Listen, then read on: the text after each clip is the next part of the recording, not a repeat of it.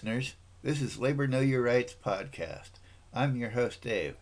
This episode is brought to you by the National League of Justice and Security Professionals, where the members come first. Contact information can be found in our show notes, including our toll-free number, where you can leave a message, ideas for future episodes, or tell us about events, campaigns, or victories in your union.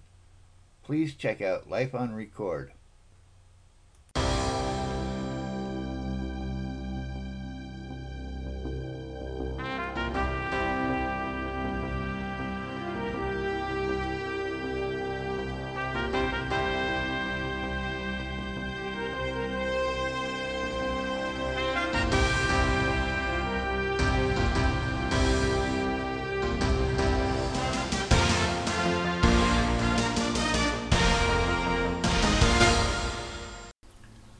John Lewis scoffed at the settlements, demanded higher wages and employer contributions to the union's welfare fund for his miners, and called 400,000 UMW members out on strike on April 1st.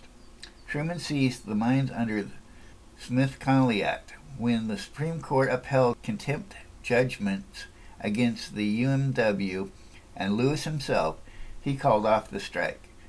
When the railroad trainmen and the locomotive engines issued a strike call in May, Truman asked Congress for authority to draft strikers into the military. The union settled. Some unions revived the general strike. In January 1946, 10,000 people from 30 AFL and CIO unions rallied in Stamford, Connecticut, under the banner, "We will not go back to the old days," after striking machinists were attacked by state and city police. The next month, unions shut down Lancaster, Pennsylvania, for 2 days to stop police attacks on striking city transit workers. Later that month, 20,000 AFL and CIO union members rallied in Houston, Texas, to force the mayor to negotiate with AFL City and County Employees Union. In December, when the Oakland, California Merchants Association refused to negotiate with Retail Clerks Local 1265, 30,000 people joined a 54-hour work holiday, more like revolution than an industrial dispute.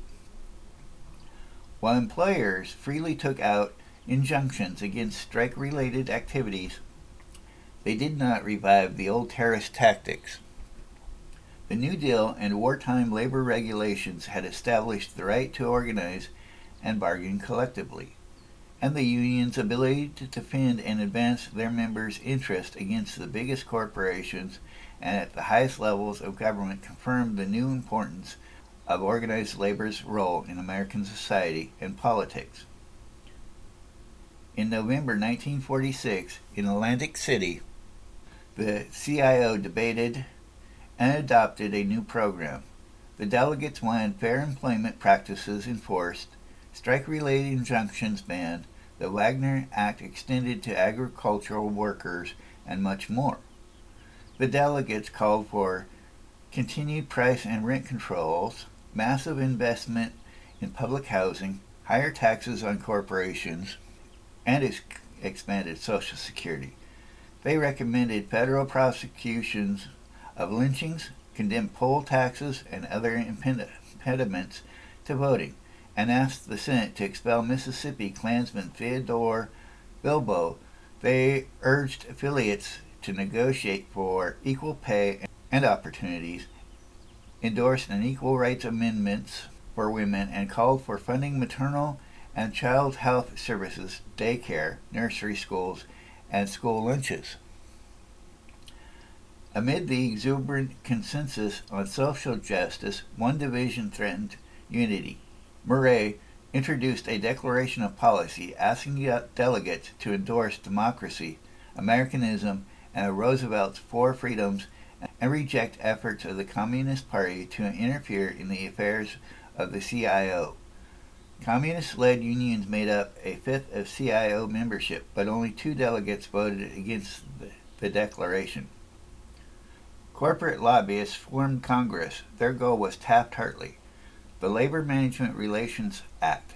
It outlawed mass picketing, sympathy strikes, and secondary boycotts, banned closed shops and unions of supervisors, held unions responsible for strike-related damages, banned strikes by federal employees, let states ban union shops, authorized the president to issue 8-day injunctions if strikes threatened national health and safety, provided NLRB protection for decertification and deauthorization elections, and required unions seeking NLRB jurisdiction to file non-communist affidavits every year for every officer above shop steward. As New York Congressman Donald O'Toole observed, the bill was composed sentence by sentence, paragraph by paragraph, page by page by the National Association of Manufacturers. Congress passed over Truman's veto on June 23, 1947. The post-war anti-communist campaign was different from previous campaigns as it fed off an aggressive U.S. foreign policy. The war was in progress when the government started planning the post-war world. Democracy, American style, needed prosperity, which depended on trade. As a State Department official said, "We've got to plan an enormously increased production in this country after the war. There won't be any question about our needing greatly increased foreign markets." In 1944, the Anglo-American Allies set up the International Monetary Fund to regulate financial transactions based on the dollar, and the International Bank of Reconstruction and Development to promote recovery from the war's devastation. Communism was the main obstacle. The Soviet Union had halted the Nazis, advance, and communists everywhere who had zealously supported resistance Axis occupation looked to the Soviets, now stronger than ever, for inspiration and guidance, or for direct instructions. In 1946, the U.S. set up the Strategic Air Command, its only mission to prepare to drop the new atomic bombs on the Soviet Union. In March 1947, Truman declared the U.S. must help peoples who are resisting attempted subjugation by armed minorities or by outside pressures, and asked Congress for $400 million in military and economic aid for Turkey, which guarded the southern Soviet border, and Greece, where communist insurrections threatened a British-sponsored monarchy. The worldwide war against communism went back and forth. Chinese forces suppressed the Filipino Hezbollah Hap movement. The French drove Indo-Chinese communists underground. The Greek uprising failed, but communists took over Czechoslovakia, and the Chinese Red Army marched into Beijing, India, Burma, Palestine, and Indonesia. Won independence, and rebellion simmered in colonial Africa. A steel industry journal predicted maintaining and building our preparation for war will be big business for at least a considerable period ahead. The military budget went from $12 billion a year in 1950 to $40 billion in 1953. The bulk of it for nuclear weapons development and U.S. bases around the world. In 1962, Business Week magazine found that 24,000 companies had defense contracts. This Cold War fostered the longest and largest Red Scare in U.S. history. Beginning in 1948, Communist Party leaders were indicted, convicted, and imprisoned for Smith Act violations. Under the 1950 Internal Security Act, officers and members of 600 communist actions organizations had to register with the Subversive Activities Control Board.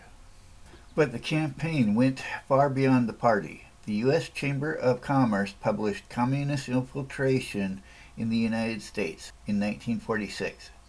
Communists within the labor movement and communists within the government, both in 1947, claiming to show how far the Soviet plot had advanced communists already influenced if they did not actually run the NLRB and the Labor Department.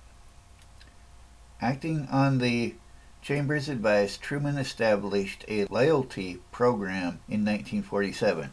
It eventually covered more than 15 million people employed in government or by companies with government contracts. 6 congressional committees investigated the loyalty of government employees in 1948. The best known was headed by Wisconsin Republican Senator Joseph McCarthy. By 1953 and 54, 51 different committees were in the hunt. The House Un-American Activities Committee alone held 147 hearings. By then, nearly 30,000 people had been accused of disloyalty, and 10,000 lost their jobs. Others lost the right to vote, as well as unemployment, disability, old age, and veterans benefits. The Red Scare touched every corner of American life. In 1952, Revlon Cosmetics changed the name of its Russian sable face powders to Dark Dark.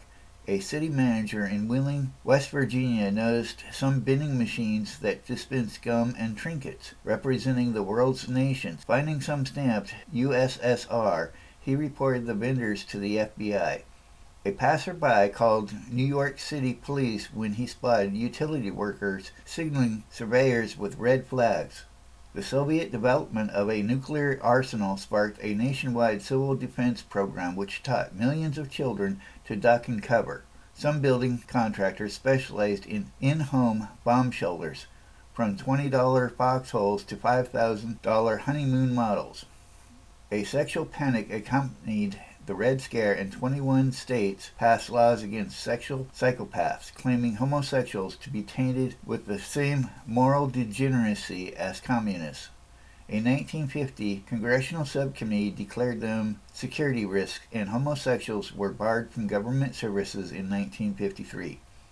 Gay and lesbian activists started the Mattachine Society in 1957 and Daughters of Bilitis in 1957 to push for legal and civil rights.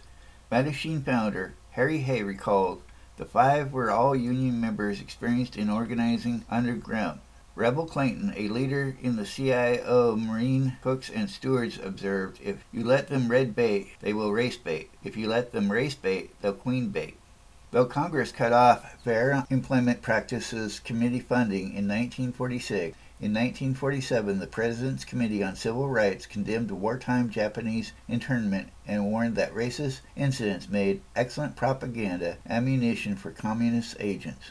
In 1948, after A. Philip Randolph and other civil rights activists threatened to organize a boycott of the draft, Truman ordered the military to desegregate. When the Supreme Court reversed Plessy v. Ferguson and declared school segregation unconstitutional in Brown v. Board of Education in 1954, Voice of America Overseas Radio broadcast the text of the decision in 34 languages. In 1957, President Eisenhower sent troops to enforce a court order letting black students enroll at Central High School in Little Rock, Arkansas, and then signed the first federal Civil Rights Act since Reconstruction, letting the government seek injunctions against voting rights violations and creating a Civil Rights Commission. After 60,000 Puerto Ricans had been drafted or enlisted for Korea, the colony received Commonwealth status in 1952. Remaining under U.S. law, though its citizens could not vote in federal elections, nor its representatives vote in Congress. The 1952 McCarran-Walters Immigration Act voided the 1790 law restricting naturalization to white persons and set new quotas. Each Asian country got 100 a year. Alaska and Hawaii became states in 1959. On State Department advice, Congress reformed quotas again in 1965, allowing up to 20,000 arrivals a year from every independent nation outside the Americas. The war against fascism never diminished labor anti-communism. After a California grassroots campaign directed by veteran UCAP-AWA ETA organizer Luisa Moreno took an NLRB election from them in October 1945, the Teamsters boycotted canneries with FTA contracts, signed a union shop agreement with growers, attacked locked out FTA pickets, and roused Catholic priests to tell parishioners to shun the communist-led FTA. The Teamsters won a new election in August 1946. In Europe, the AFL's Free Trade Union Committee, ran by renegade communist J. Lo Stone, paid criminal syndicates to attack French communist dock workers and Greek unions to sit out the insurrection. Anti-communism wrecked the CIO's first major post-war drive.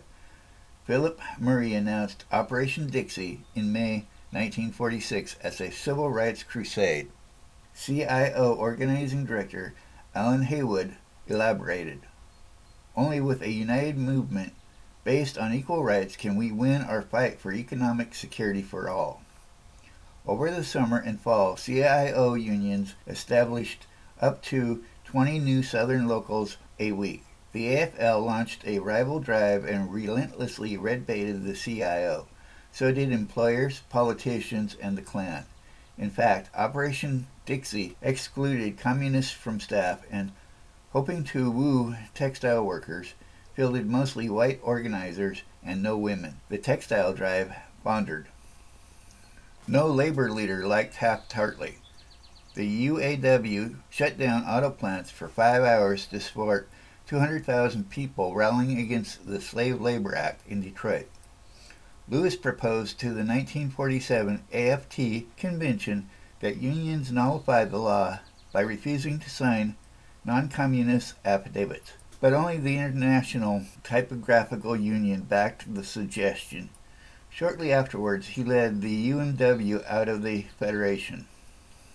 In 1948, both Truman and Republican Thomas Dewey ran on Cold War platforms.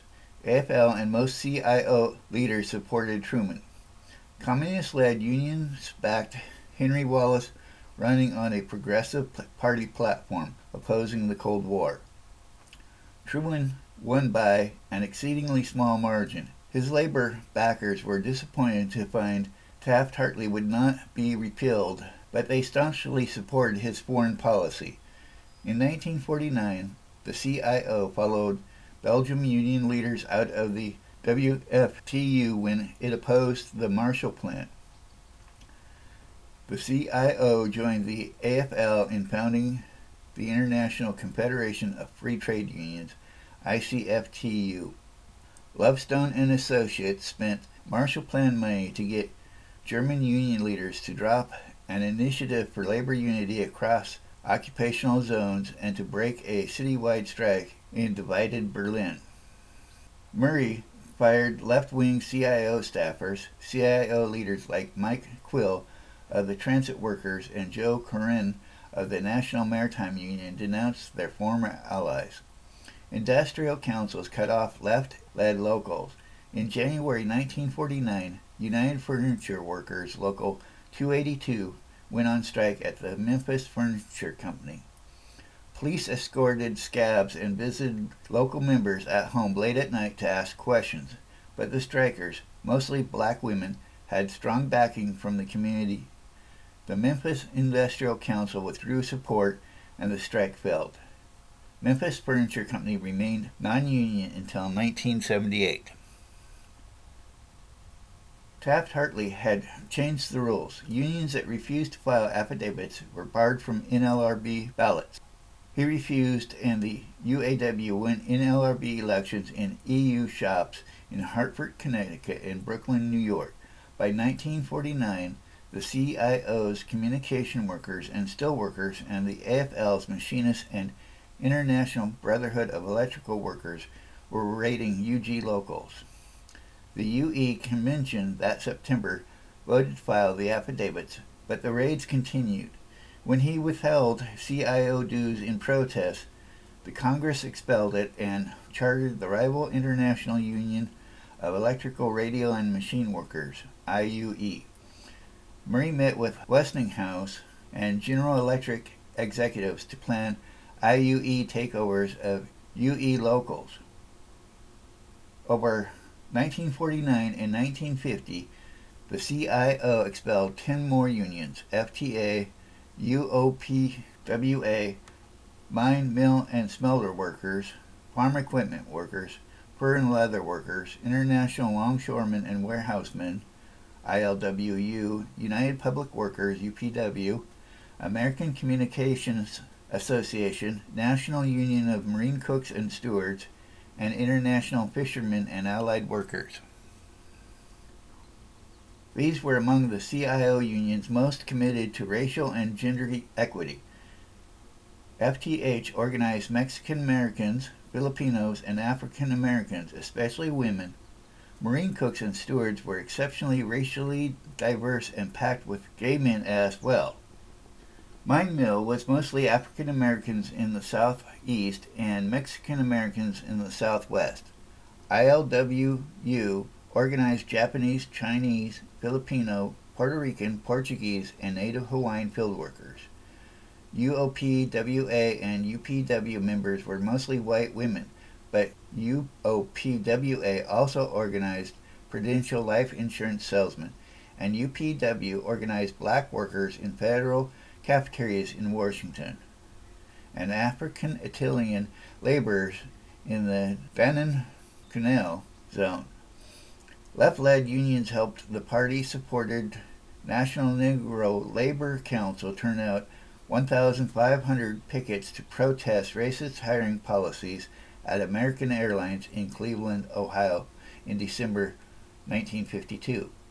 And the Farm Equipment Workers Local at International Harvesters supported a 1953 campaign to get black workers hired at the new General Electric plant in Louisville, Kentucky. These unions actively built themselves on community support. In 1951, Empire Zinc got an injunction against an 8-month-old mine will strike in Bayard, New Mexico. As miner's wife Elvira Moreno wrote the local newspaper, "The order restrains our husbands, but it does not restrain us. Women from all over the country have joined our ranks, and the picket line is solid." The line stayed solid against assaults and arrests for 7 months and won the miners modest gains. The left-led union also practiced militant solidarity. When Westinghouse fired 2 Socialist Worker Party members as security risk from its South Philadelphia plant, Local 107 stopped work until the company took them back.